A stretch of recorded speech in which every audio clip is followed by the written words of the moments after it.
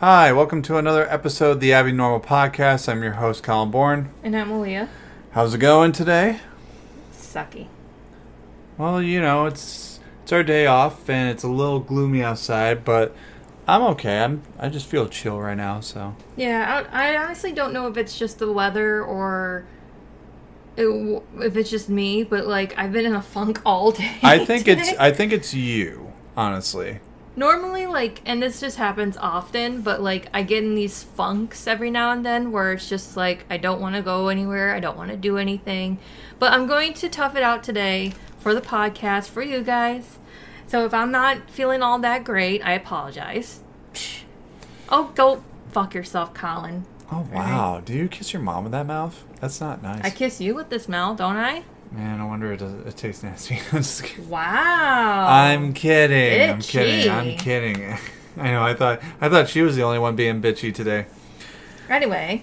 No, but today we are going to discuss another one of our remake debates, and frankly, I'm kind of on the fence about this. This was your idea. I know it was my idea. I'm talking about the movie itself. I asked Colin last week, what should we do for the next podcast? I said Suspiria. Yeah. You're like, oh, let's do another remake debate. I have the perfect one in mind. And I did. And you know what? I love the first movie. Don't get me wrong. Is this the second movie? What the fuck? Anyway.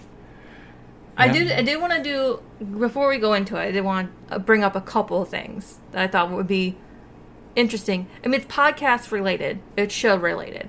So, in the last week's episode, as if some of you have heard, towards the end of the episode, Colin and I thought it would be a fun idea to try to guess where the next country would be where we would get new audience members.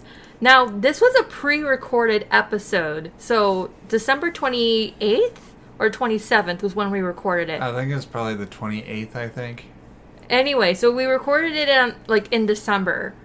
The very next day after we recorded it, Austria was the next country where we got new listeners. It was so fucking funny, too. It was, because I found this out at work. I'm going through my Anchor app, and Anchor's where we distribute and upload the podcast episodes. And it shows you, like, which countries are you getting audiences from. So at the very bottom of the list is where we usually see the newer stuff. Austria made the list. Yeah. So I went and hunted Colin down at work and found him, and I was like, hey, are you fucking psychic or something? Like, what the hell is this? I'm like, what's going on? And she showed me it, and I'm just like, oh shit, Austria. I mean, as usual, when these things kind of like start out, when we get new audience members, it's a very small percentage, and we're very grateful for you guys. Don't get me wrong, but it was a very interesting moment for us last week. Mm-hmm. So that was something to be very happy for. And then, what was the other one I wanted to mention? Oh yeah, that's right. So I decided to, take the initiative. Mm-hmm. And do two special things for this podcast. One, I made a Patreon account for us. Mm-hmm. So for those of you who really enjoy the show and feel generous enough to join up, like, the Patreon page and the account, we have 3 tiers to choose from. So the first tier is $3. We call it the Naughty Group. Naughty. Yeah, inspired by one of our... Naughty. Yes. Silent Night, Deadly Night. Yes, so that's the $3 tier group. Now, benefits are a bit scarce right now because we don't have merch yet, or hopefully that might change. Oh, that will. In time. Yeah, we'll get merch. Yeah, when we get merch, you guys will be the first to know. And those will be, like... Each tier is going to get some sort of benefit. Right now, the best that we can contribute for you guys, for anyone willing to contribute to the podcast and a subscription on our Patreon, you will get a special shout out on this podcast. So every episode, maybe in the beginning or the end, who knows how many of you would want to join, we will do a special shout out in future episodes. Well, I would like to give a special shout out to Austria. If they're listening right now, I hope you guys enjoy that I made that little psychic guess that you guys were coming. You guys were probably listening, so I don't know. But a shout out to you guys. You guys are awesome. And I'm really happy that you guys chose to listen to us. Yes. There are 2 more tiers I wanted to go through, though, before I wrap up this part. Yeah, so we can get going with the movie talk here. Come on. Yes, sorry. So, we have a $5 tier, and I'm trying to figure out which one that is. Hang on 1 minute. Oh, shoot. Sorry. So, there's a $5 one. I believe it's called the Babysitters Group. I've tried to refrain from calling it the Babysitters Club. I prefer you calling it the Babysitters Club. I would call it that. I'm going to call it but that. You can call it the Babysitters, whatever the fuck you said. I'm going to call it the club. I think I called it the Babysitter Murders. I think. I'm blanking on the names, but it's babysitter related. It's the $5 tier, and like I mentioned, it will be special shout-outs in future episodes. And then there's a $10 tier, which is like the MVPs of our subscribers or listeners. Because for those of you who feel very inclined to contribute to the show in any way, shape, or form, what would be a good name for that one, for the $10? I know I gave it a name. I'm blanking. I'm trying to look it up on our Patreon, but because we don't really have a whole lot of activity, because it's new. I just posted it. Yeah, we just started. I just launched it today, which is January 5th. So it's very new. If you guys really want to check it out and really want to join the subscription group, go to our Patreon, look it up on Abby Normal Podcast. I've posted the link on our Twitter. I'm going to post it on the Instagram, and I'm hoping Colin has already posted on the Facebook page. I already did. So the links are there. If you guys want to go check them out, whatever you're willing to spare, we're appreciative of. We're very grateful for. So that's the one thing. And then the Austria thing I mentioned. And yes, we already did that. Yes. Any Anchor listeners, there is an option on Anchor where you can get listener support. So it's another one of those things where if you feel inclined to make a donation towards every dollar we'll get will be putting obviously towards the podcast. It will go towards updating our equipment, to getting merch, to probably getting a website set up for us so you guys can find the merch and get it accessibly that way. We will try our best to work all of the technical behind the scenes stuff out. But exactly, if you guys do feel inclined and you really love the show and you want to see it get better, then those are your options. Then help us out. Well, like I said, we're grateful for you guys, and we want you to enjoy our show, enjoy what we're doing, and even if you don't have to do it either, you can still listen to us and everything. But if you think about it, if you want to really help us out and help us get by, so we can actually still make good product for you guys, which we would never have a problem doing. So this would be cool. Yeah. So without further ado, we should go. Yeah. With that being said, we'll move on to the topic of discussion. The reason why I wanted to do this, because we've never watched or we've never done a foreign film. We've never talked about discussing a foreign film or even watching one. And me, per se, I like Italian horror. Actually, Italian horror is cool. It's right next to folk horror, which is kind of like a lot of pagan-like-esque horror genre. So with Italian horror, I've always enjoyed, and my favorite's always been Dario Argento, who is one hell of a director, and just coming up with these ideas of the premises and the killings and just everything, the color schemes, the choreography, just the cinematography is amazing. I will say too, he is very hands-on with a lot of his projects. We'll get into some of the behind-the-scenes stuff that he's contributed with, but he's very hands-on. I think we mentioned this with the Halloween remake as well, but Rob Zombie was also very hands-on with a lot of the creative aspects of the movies that he's made. But so was Dario Argento, and we'll get into more of it. But for me personally, you and I have seen the original a few times here and there. I've always loved the original. I've seen it a bunch of times. I actually have it on VHS. Yeah. Today we saw the remake for the very first time, and we'll get into that later. I will say personally, it's not my favorite of horror movies for different reasons, but I'm probably not going to have much of a thought to this. Yeah. So I'm going to let Colin do most of the talking and navigating this whole conversation for once. Mm-hmm. So this will be a... What do you want to call it? A Colin themed or Colin narrative? A Bourne narrative. A Bourne narrative. We will call this a Bourne narrative. I will be the one who is discussing about Dario Argento and his work and his contribution to this film. Mm-hmm. And also, I would like to say too, one of my other favorite Dario Argento films. It's actually, I hope I'm not butchering this. Phenomena. It was like Phenomenon, but it's like with an A on the end. It stars a very young, who's the girl from Labyrinth? What's her name? Jennifer Connelly? Yes, Jennifer fucking Connelly. She plays a young student in the film. This was about a year or two before they did Labyrinth. And Donald Pleasance is in this as well. Mm-hmm. And it's such a...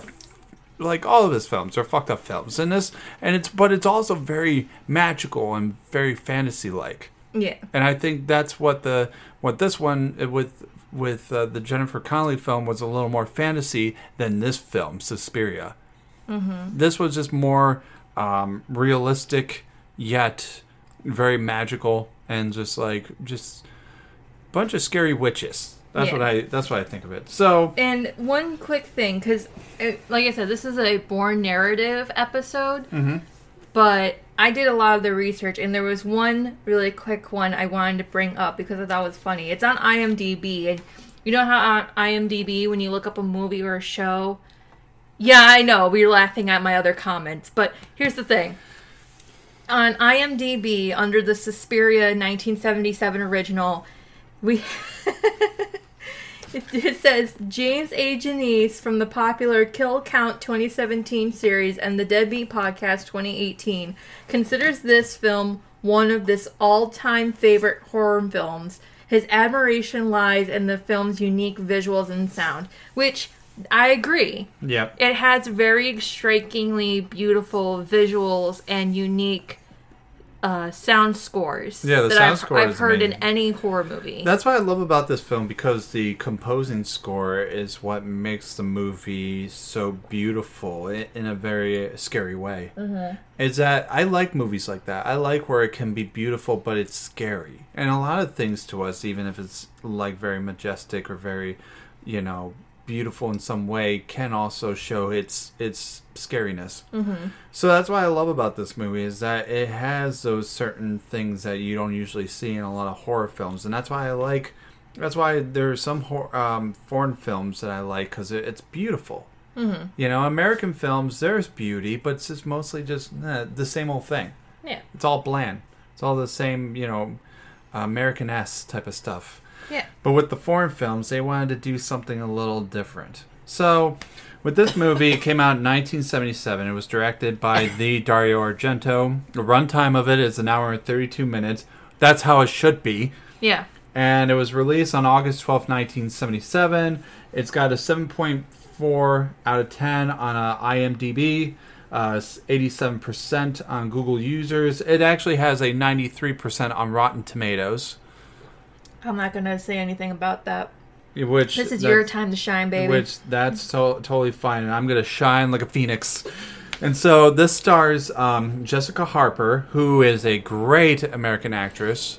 She was great in this film. She's probably one of the few American actresses in this movie. I think she's the only, actually, because everyone else. Because they wanted to cast Daria Nicolodi. Is that her last name? I think so. Yeah, Daria Nicolodi. Yeah, she's the screenplay writer for this movie. Why'd you say she was in this anyway? Was she in it?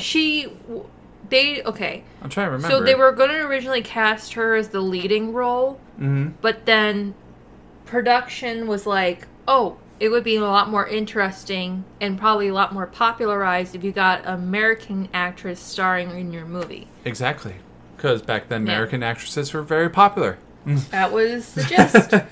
So, and then also stars Stephanie Cassini and Daria Nicolodi, like you said. what I see here, because you told me this yesterday, that Dario's dad was actually in the helping with the film. He was I believe, the production manager. Yeah, was he the one that was investing into this? Like, he was giving the money to him? Well, because when movies are made, obviously you have on-set locations where you would go and shoot on set. Yeah. And then most times you'd probably go to a studio where you have, like, a set built there and do the rest of your shooting in that location. Oh, okay. Studios are usually owned by production companies, and this one, incidentally enough, was owned and run by Dario Argento's father, Salvador Argento. Yep. And as Colin is going to mention, this was Dario Argento's original idea. Go, Colin. Yeah, so the original idea that Dario had was he wanted the girls of the school to be children, but his father, Salvatore, denied it. And I think that's pretty interesting. I don't think he denied it. I think he just advised not to. Well, he said... You said denied it right here. Well, he didn't... I meant to say he advised not to because he believed that... A movie where children get killed would get banned. Yes. Yeah. And in a lot of countries in that time frame, yeah. Very sensitive. There was a lot... It really is. Yeah. And I don't know if anybody caught this, but probably because of that, that's why the supposed dog attack on that young boy about halfway into the movie is off screen. Even if it did happen, it was off screen. Yeah. But just seeing that on screen, that would be fucking horrifying. Yeah, especially for the time that it was, because a lot of things back then didn't really... weren't trying to be too extreme. Yeah, I mean, and if you think about it, if you look at other movies, too, in comparison to this one, it's like... You don't... I mean, we see a lot of kids sometimes get killed, maybe off screen, or if they're on screen, they're not as impactful, I guess, or not as emotional. Yeah. Okay, I'm basing this solely off of the Dr. Sleep kill count we watched the other week. Yeah. There are 2 scenes in which children are killed. One is off screen, which is in the very beginning, and one is on screen.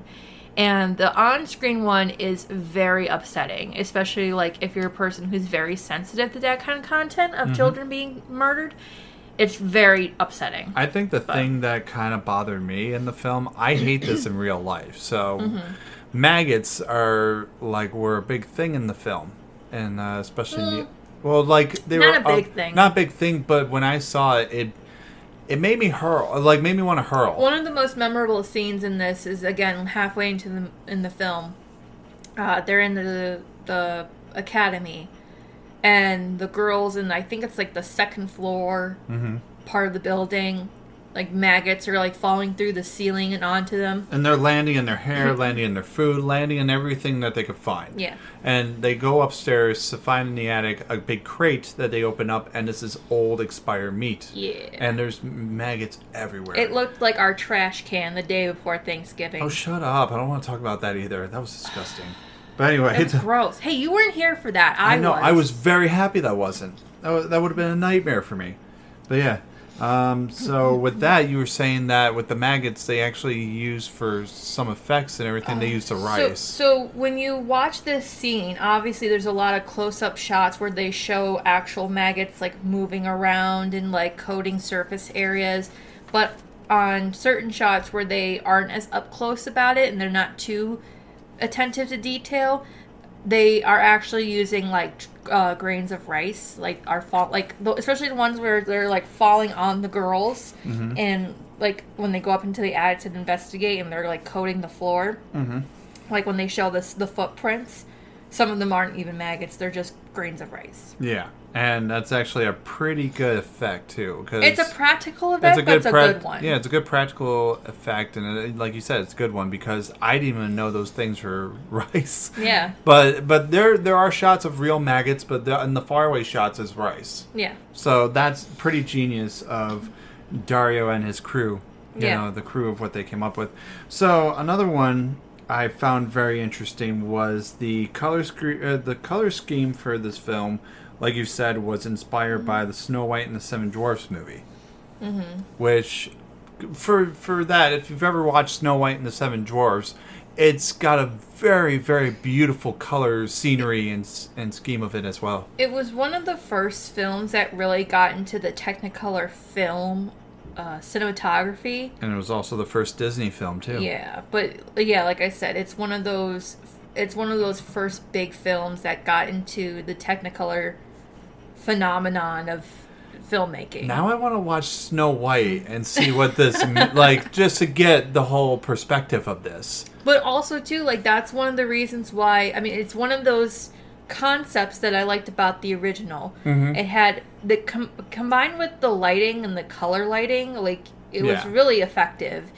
It made scenes very dramatic and very impactful, especially like in the beginning. Yeah, especially like. You're talking about that first very scene in the beginning, like, well, not the very first with Pat's scene. death. Yeah, that scene was crazy. Yeah, especially when she first looks through the window, see what's there, and then all you see, even through the clouds and stuff, is these eyes. Yeah, which I mean, you could tell are very, very fake. Yeah, so I didn't know if that was supposed to be the Grand Witch doing that, or is a disciple who's like, was a dead corpse and then coming back and killing her. Yeah. Which, speaking of the head witch, you want to talk about who she is? Yes, actually. That's in my notes, too. Because she was unknown, but she was... she was uncredited. She was not credited, yes. The one who played Helena Marcos... She was a 90-year-old woman, former prostitute, Argento met on the streets of Rome, Italy. Mm-hmm. Which, that is a good way to get into a movie. You want to be a 90-year-old prostitute. I wish that would be me. Former prostitute. She wasn't doing the thing anymore. Yeah, I want to be a 90-year-old former prostitute someday so I can get into a movie like that.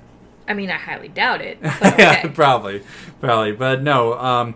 But I think she made a great job doing what she did. Even though her role was like very minor, but I don't even think she was talking either. Just some woman did a voiceover work. Like we talk about, and I don't know if it's in my notes, but you were saying that a lot of those people didn't really talk during the shooting of this movie. There's no background music played. Like, that gets added later into the production of it, as is the dialogue in certain languages. Mm-hmm. So, in the scene where, Susie and that doctor guy are talking on the bench, like, you can't see it because they're shot from, like, that angled upward.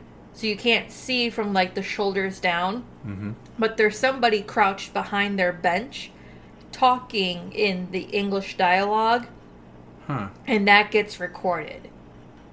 And then the actor playing the doctor is lip syncing along to the lines. Oh, okay. Which I thought was very creative.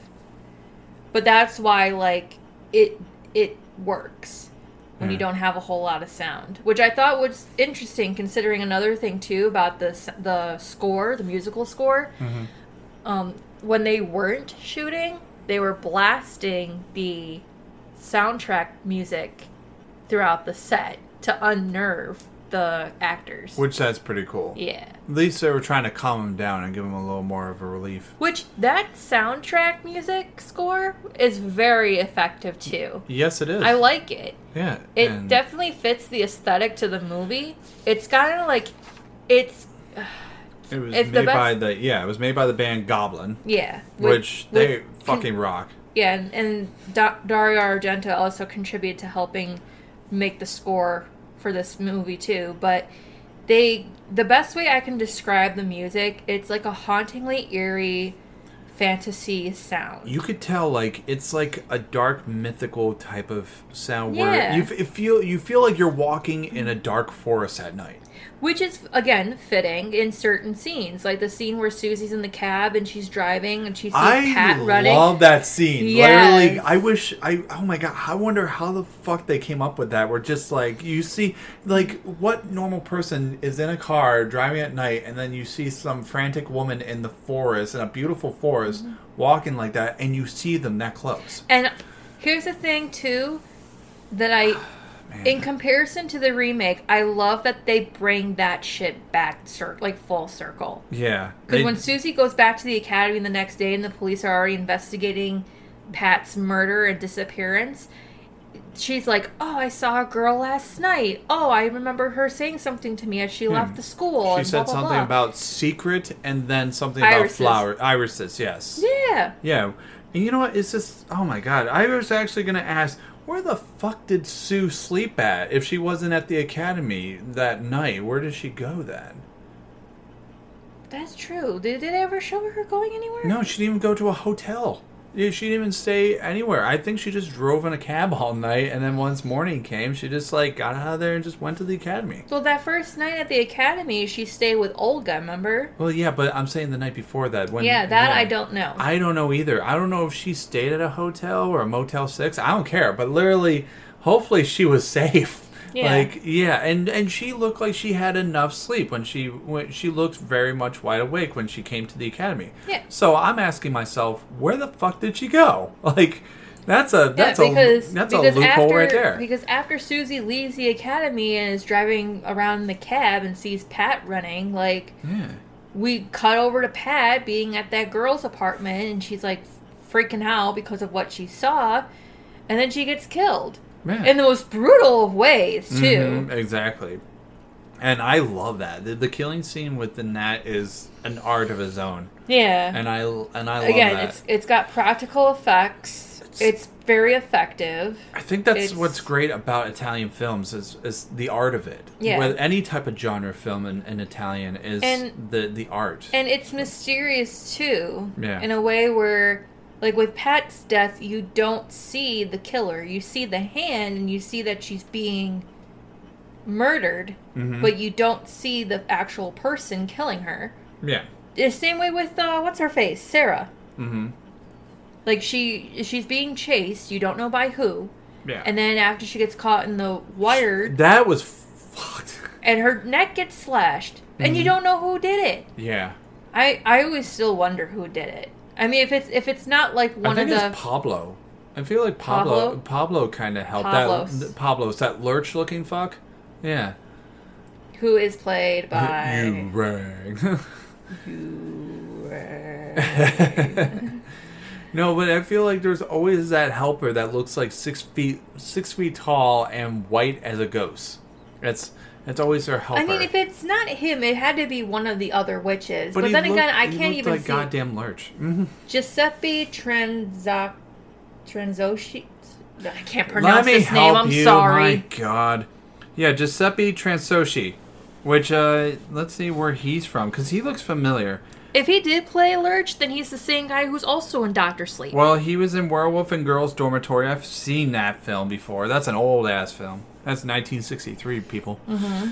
That was way before any of us were born. But I digress. He's in those 2 movies and then a few others, but that's really it. So, but anyway, next thing you said in your thing here, my notes, in your notes, whatever the fuck it's called, the film was shockingly shot over 4 months, which that is pretty interesting. And you know what, this movie is pretty short. Which I also had to kind of wonder, too, because it's not in my notes, but in the IMDb trivia notes, it said the girl who played Pat Hingle, she had to stay on set for over a week to get her scenes right. Really? Which is strange. Was she that shitty of an actor? Well, it's strange, because she's only in, a few, not that many scenes. Yeah. Yeah, so, man, I mean, there's the scenes of her, in the doorway yelling something, and then obviously those same scenes get replayed with dubbed English over it. So, and then her death scene in the beginning, that's pretty much it. Yeah. I don't know. It's just weird. It is weird. But, also, what is weird, too, when I first heard about this movie a long time ago, I didn't even know that it had sequels. I didn't know it was part of a film trilogy, but it is. It's called The Three Mothers, and its sequels, I do remember Inferno. I've watched Inferno. It's a good film. And the other one I haven't seen yet is The Mother of Tears. Yes. Which I would like to watch those. I mean, I want to watch Inferno again. I didn't watch the whole thing, but I would love to rewatch it and just see my opinion on it. Mm-hmm. And Mother of Tears, I'm kind of skeptical about it, but if I see the trailer and see what I think of it, and if I can find it anywhere, because it probably seems impossible to find it, I'll watch it. I'll see what I think of it, just to get the whole perspective on the whole trilogy. Yeah. And what it's about. So, and also, what is it? Sorry. In my notes. In your notes. We already talked about the brutal death scene in the beginning. The effects are good and detailed, like you said. Mm-hmm. It got kind of confusing when she quickly went from the bathroom to the roof to the stained glass window, which I actually was kind of confused about too. Like, how the fuck did she get dragged out there? If you watch that scene as a whole, and I get that there's like a lot of like jump cuts, like edits and stuff, flash shots of like close-ups and, you know, cutting back and forth from Pat to her friend, and somehow, so she somehow goes from being like pushed up against the window in the bathroom to being on the roof, which we don't know how. That was too quick. That was too quick of a jump cut to, like, miss all that detail. And then she's being attacked and stabbed on the roof. And then she falls, like, onto the stained glass window where she is continued to be brutally stabbed in the chest. And then she comes smashing through the window, hung from a noose. Like, whoa. How did we go from there to there, like, within 3 minutes? And also, another thing too, which I kind of laugh about this. What is up with the locker scene? Okay, so honestly, if you don't know what I'm talking about, it's when Susie first not shows up, but the next day when she goes back to the academy and she's given the tour, and before her first like dance session, she goes into the locker room and she meets Sarah and Olga. All those and girls, I don't get what the dynamic is. I don't get what all that is about. Because Olga, she was the one that was calling Jessica Harper a snake, right? Well, she was calling Susie and Sarah snakes. Yeah, like women whose names who start with an S are often referred to as snakes because of this. Yeah. And then her and Sarah are going back and forth with their weird bickering. Yeah, and you know what? Yeah. I looked at that and I was like, you know what? Just get a room, you two. Like, literally, this is not called for. It's just so fucking weird. But that was the whole point of it, especially in those films back in the day. The dialogue is always fucking weird. It is. And even when you go throughout the rest of the movie listening to the dialogue between Susie and all these other girls, it's just strange. Actually, like her quick bond with Sarah over like what happened to Pat and everything, and yeah, it's just very bizarre. My scene that I was kind of like, what the fuck, is where the little boy and that big fat maid are sitting in the hallway. We can call her something besides big fat maid. Just this. All right, the maid. Let's call her the maid. Yes, this unknown woman. Overweight maid. All right, fine. We're not going to call her overweight. That's just mean. Because we don't have a character name for her. I'm just going to call her, like, the unnamed maid. The unmade. We see her a few times throughout the movie, and when we first see her, she does something to Susie that makes her incapacitated. What I'm talking about. That's what I'm talking about. When she blinds her. She hits her with this light beam that suddenly just renders her completely weak from being able to dance and everything. And it fucked her whole day up. Like, she's literally like, I can't do this shit. And they try to make her keep going. They're trying to get her to keep going. And she collapses in the middle of the floor. And then they're like, all right, we're done. All right, let's bring her back to bed or something. Yeah. And it essentially forces her to stay there, which I guess was the goal overall. Yeah, because she originally did not want to stay there. She was going to do it at first, but then she stayed with her friend Olga. At first, they didn't have a room ready. Yeah. Then they said, you can stay with Olga, but you'll have to pay like $50 a week, which will come out of your pocket, essentially. Then the next day they were like, oh, a room has opened up. It's like, yeah, because fucking Pat died. Yeah, it's fucking weird. Now she gets Pat's room. So now she's decided, okay, well, I'm going to stay with Olga anyway. I don't really need the room. Yeah, but they're not about that. When she got sick and she was forced to stay there, I guess supposedly Olga, like, kicked her out. But, it's whatever. Yeah, but that's a lie. Because they set the whole thing up. Those witches did, yeah. Yeah, and then we see the nameless maid again with the little boy, who's Madame Blanc's nephew, again. Herbert. Outside with, what's his name, Daniel, the blind pianist dog? Yeah. Which, I'm sorry, I'm not about that. I don't like that at all. I don't like that, A, You don't like any harm going to dogs. I really don't. Okay, don't. I don't like the fact that they accuse this service animal who is trained not to be aggressive to people to spin this story like, you're a dog, but the madam's bull. And I'm like, no, he didn't. I'm like, they clearly walked up to the dog and off screen did something to him. I don't know what, but they did something. So he leaves, and then later that day, after the most weirdest dance concert hall we've ever seen.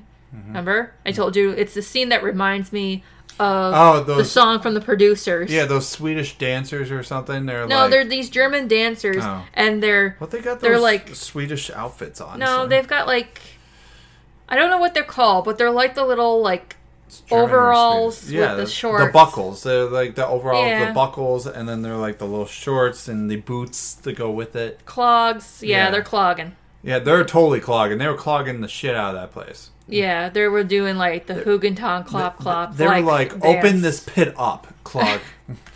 So Daniel leaves with his dog, and he goes to this like remote area. I don't want to call it remote because there's a couple of like buildings there that look a little bit historical. the bigger buildings, the beautiful setting in Rome. But then like very beautiful. Again, unseen forces drive his dog to just turn around and attack him. Yeah, he got possessed. I'm not about that. Yeah. I don't like that. I'm like, first of all, no.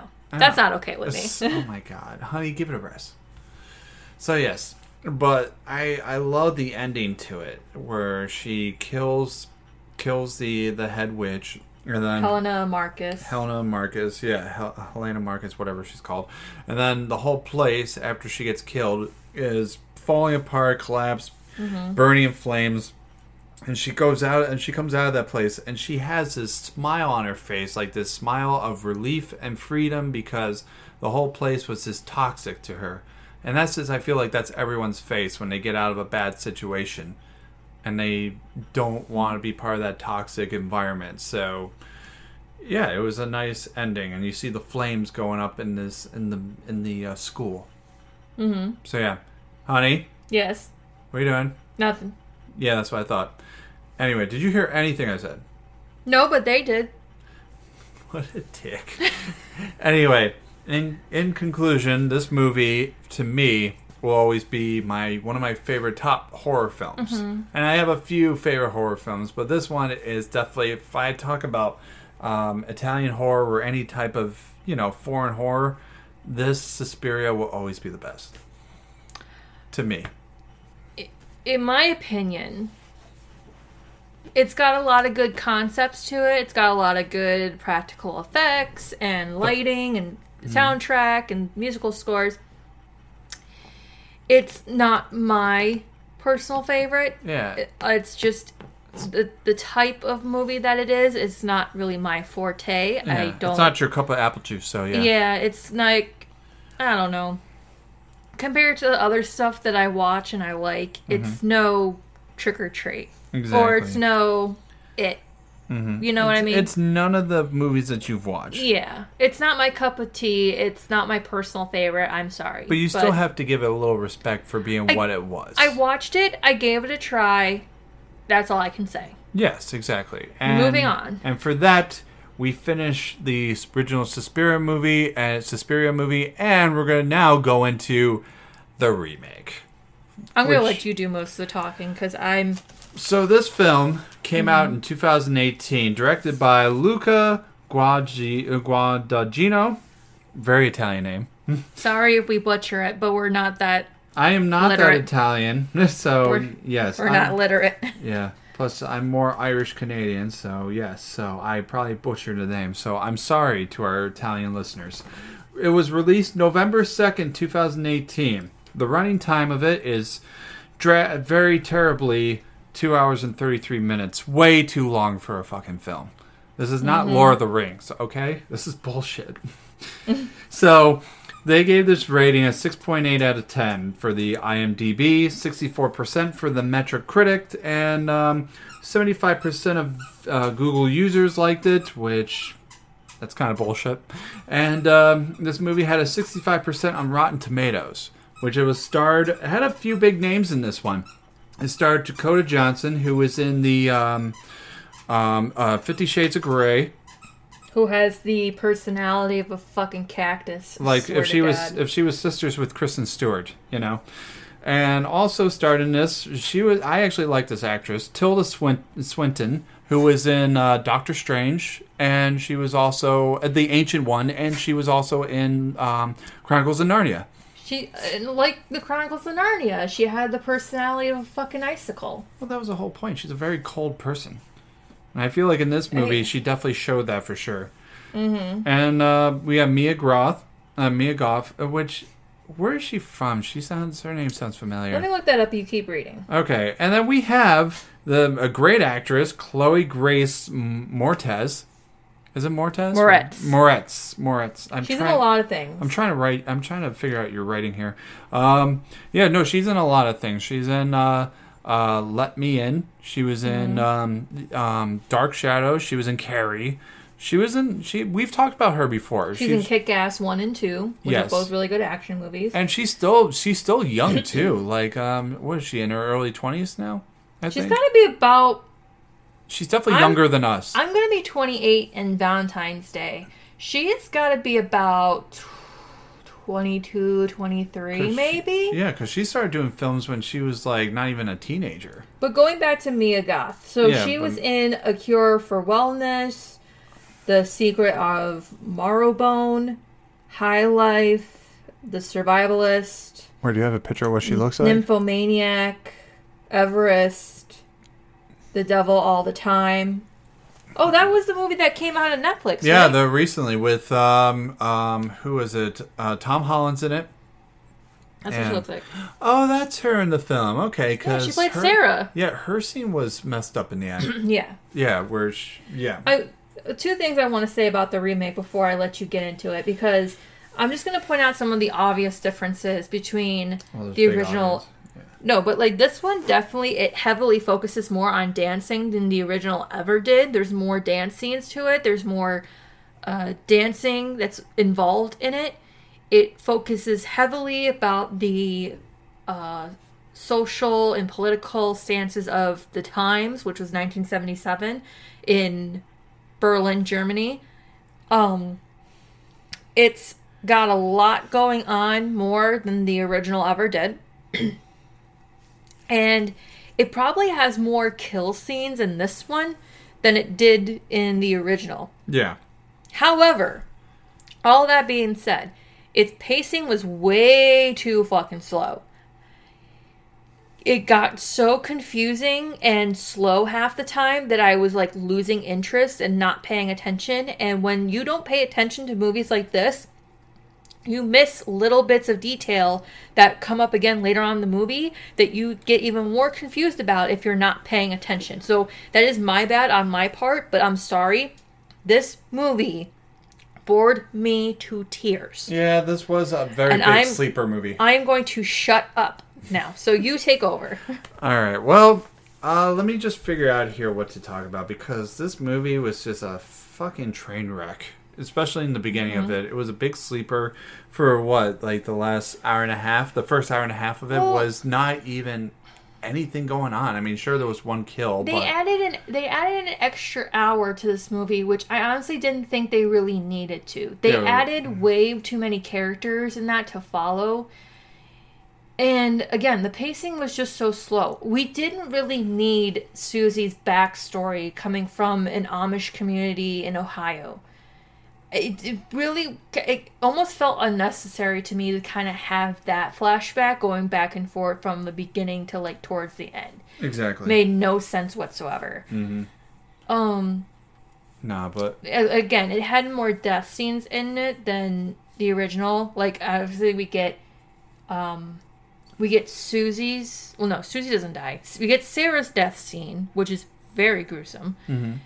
Olga's death scene, which is brutal. I gotta say, that was probably the most fascinating scene. The one where she's like, her body's torn all over the place? Yeah. Yes. Oh, yeah. So if you haven't watched it, I mean...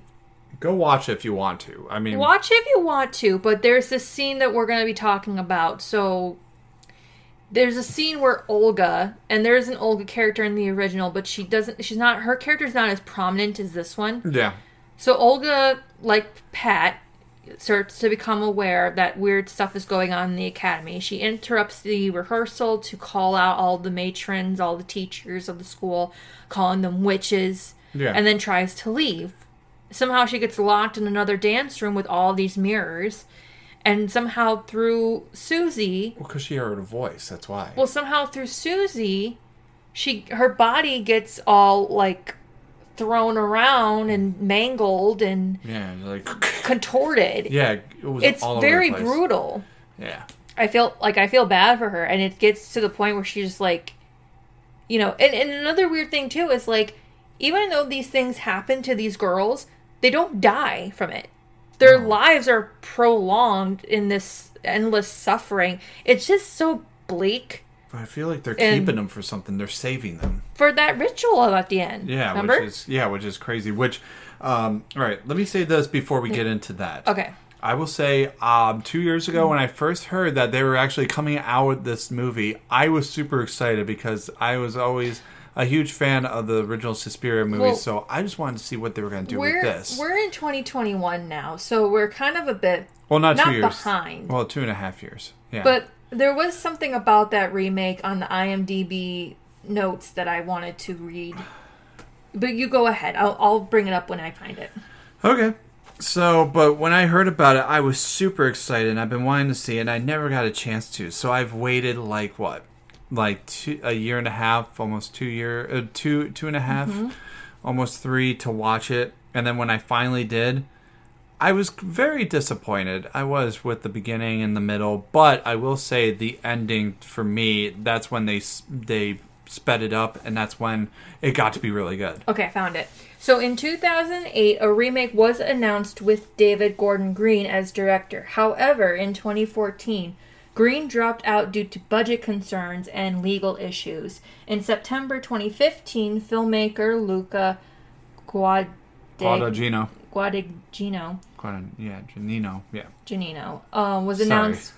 was announced as the new director with Tilda Swinton and Dakota Johnson added to the cast. Mm-hmm. Although Luca stated in press conferences that his version was a personal interpretation of the original and not a, quote, remake, saying, quote, it's impossible to remake Argento's film, unquote, which is true. That's, I think, one of the biggest issues, too, I had with this movie. The pacing was so slow, and to try to top Argento's already obscure image of that movie, you have to be on a completely different level. It's like if if Argento were to try to top his own images and, films, would be a bizarre freaking movie. Yeah. It'd be like Mandy on LSD type of weirdness. I actually still want to watch that, so yeah. Yeah. But it's like that, you have to go that far gone into your own mind to pull something like that up. And I feel like with this remake, they not only tried too hard to be that obscure or even more obscure than the original, but it lost itself in its storytelling. Like I said, it's such a slow-paced movie and there's too much going on already that you lose focus of other things that are going on. You know what I mean? Mm-hmm. Like, you're not only caught up in, like, what's going on with Susie and Madame Blanc, you're caught up in what's happening with the Dr. Klemperer, I believe his name is. Yeah. You're caught up in Sarah and what's going on with her. You're caught up in all these weird flashbacks between Susie and the matrons and the witches and their meetings. You're caught up in all this stuff that's going on. And like I said, everything that's going on with the current timeline. Because like I said, they incorporated things that were really going on during the 1977 in Berlin, and they tie it into the movie, which already had so much stuff going on, and then you throw that into the mix, and it's like, well, how is that relative to this? And then It's like they throw in these news clippings that have absolutely nothing to do with the storyline, and it's just too much. And then, on top of all of that, you have a cameo appearance of Jessica Harper, who has a very minor role. I was gonna say she made a nice return into this movie as a cameo. Very minor role that had almost no part. The poor woman who she plays the long late wife of Dr. Joseph Klemperer, who is Patricia's doctor in the beginning. After she disappears, he starts to kind of investigate a little bit more into what's going on at the academy.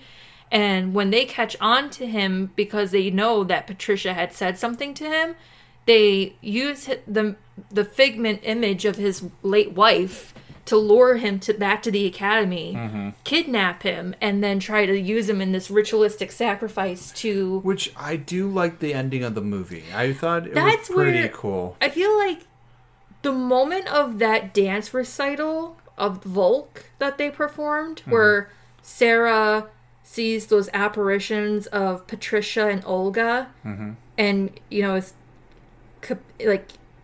what do they do to her exactly? They incapacitate her and they hypnotize her and they put her into the dance rehearsal, and that's when all hell breaks loose. Yeah, and her leg got fucked again. Yeah, not once, but twice. And then that's where things really start to get interesting, and that's like within the last 45 minutes of the movie. And that's what I loved about it. I mean, the last 45 minutes was actually a lot more improvement than the first, hour and a half or 2 hours? Yeah. Yeah, because it was just a sleeper of a movie. It's something that you would watch on a rainy day or a quiet night, and it's just like one of those sleeper movies. Yeah. And then another thing for me, and I mentioned this to Colin earlier, and it's nothing on my... It's... Okay. So, my eyesight is not what it used to be. That's why we need to get you a doctor. I know, I need to go to an eye doctor. And sometimes, like when I watch even movies or television, I do put on closed captions to help me better understand what is going on between the characters and the story plot. However, when they switch back and forth in dialogue from English to French and German... You're getting so mad. I have to physically be sitting right in front of the screen to read the captions. Yeah. And it is so fucking frustrating. It's nothing like... It's not me being mean. It's just me having bad vision and, like, again, having a harder time following what's going on. Like, it's... Yeah. It's alright, though. It's okay. I gotta do better, though. You will do better. It's like the same with me. I gotta do better in certain things, too. You know? But you're gonna do better by getting your glasses or contacts, whatever you choose. I'm not getting contacts. I don't like sticking things in my eyes. No? I'm okay with glasses. I love it. It's so much fun. I'm okay with glasses. Yeah? Actually, I've seen you in glasses. You look cute. I've worn your glasses a few times, which I feel like now is probably the reason why I have such bad eyesight. No, you can't blame me for everything. Well, no, because... Technically, if you have already good eyesight and you wear someone else's prescription glasses, it's gonna fuck up the strain. Yeah, but it's not like you wore it every day. And besides, you were having problems with that anyway. You know? So. I know, but it's not like if I try wearing your glasses again, it's gonna help me. It's gonna, if anything... Yeah, let's make it worse by putting these on. Yes. But even still, even right now, like if I try to watch something with subtitles and I try to read it, that extra strain in my eyes is going to make my eyesight even worse. So I really need to go to an eye doctor. So judging by the eye doctor and the eyesight and what we're talking about, I guess we're finished with the remake because this movie, ending was good. Fucking horrible remake. But I will say this remake was better than the Black Christmas remake. I think so. I feel like this was one of the worst remakes I've ever watched. And I know, like, a few weeks ago we talked about the Child's Play remake, which also was not one of my favorite remakes. Yeah, well, this one just lost me completely. Well, and I couldn't follow it, couldn't keep up, couldn't concentrate. I think that was the problem, too. We were getting confused and getting lost into it. Yeah. So, yeah. But I will say, you know, I've told you my least favorite remakes. Well, practically all of them. But I will say... Nightmare on Elm Street I never liked, and Clash of the Titans I never liked. The remakes? Yeah. Oh, yeah. Yeah, the originals are much better. But yeah, the remakes... But when watching this, I prefer watching this movie than the horrifying movie that is Black Christmas of how terrible it was. Yeah, Black Christmas was weird. Yeah, and you know what's funny? You were like me when I got pissed off over Black Christmas. You kind of acted the way that I did when you were watching this movie, and like. Well, I was already in a weird funk. Yeah, already. So I mean that's what happens. And then I nearly broke my favorite Halloween mug earlier, and that just set off a huge fucking meltdown of the day. Yeah. I really didn't want to have, and I apologize to Colin for taking it out on him, but I was just not having it today. I feel better now, though. I will say that. Yeah. I feel better now. So. Well, I feel better that you apologize. So. That is the end of my little rant about this movie. And this is my end of the rant of this little movie, too, as well. I will say, if we had to choose between the remake or the original, I choose the original over this fucking remake any day of the week. Yes. So we agree on that. So this has been our remake debate. And before we go, Aaliyah would like to say her little things. If you want to follow us on social media, we are on Instagram, Facebook, and Twitter, all under the name Abby Normal Podcast. Yep. If you'd like to make a contribution to our show, you can go to Patreon or the Anchor page. Yep. And give us some dollars, Yep. Go to the listener support and, drop $1 or $2, whatever you can spare. Yep. So I can get myself a nice bottle of Admiral Nelson. No, you can do that on your own time. I'm just kidding. I'm just kidding. But if you guys could do that, I really appreciate that. I like me a nice bottle. But but the point is... I'm going to go now, and I'm going to snuggle with my puppy. And I am going to go snuggle with myself. But I'm going to snuggle with the family as well. And y'all have a wonderful night. This has been the Abby Normal Podcast. I am your host, Colin Bourne. And I'm Aaliyah. Signing off, saying have a good night, and don't watch if you want to watch it, watch it.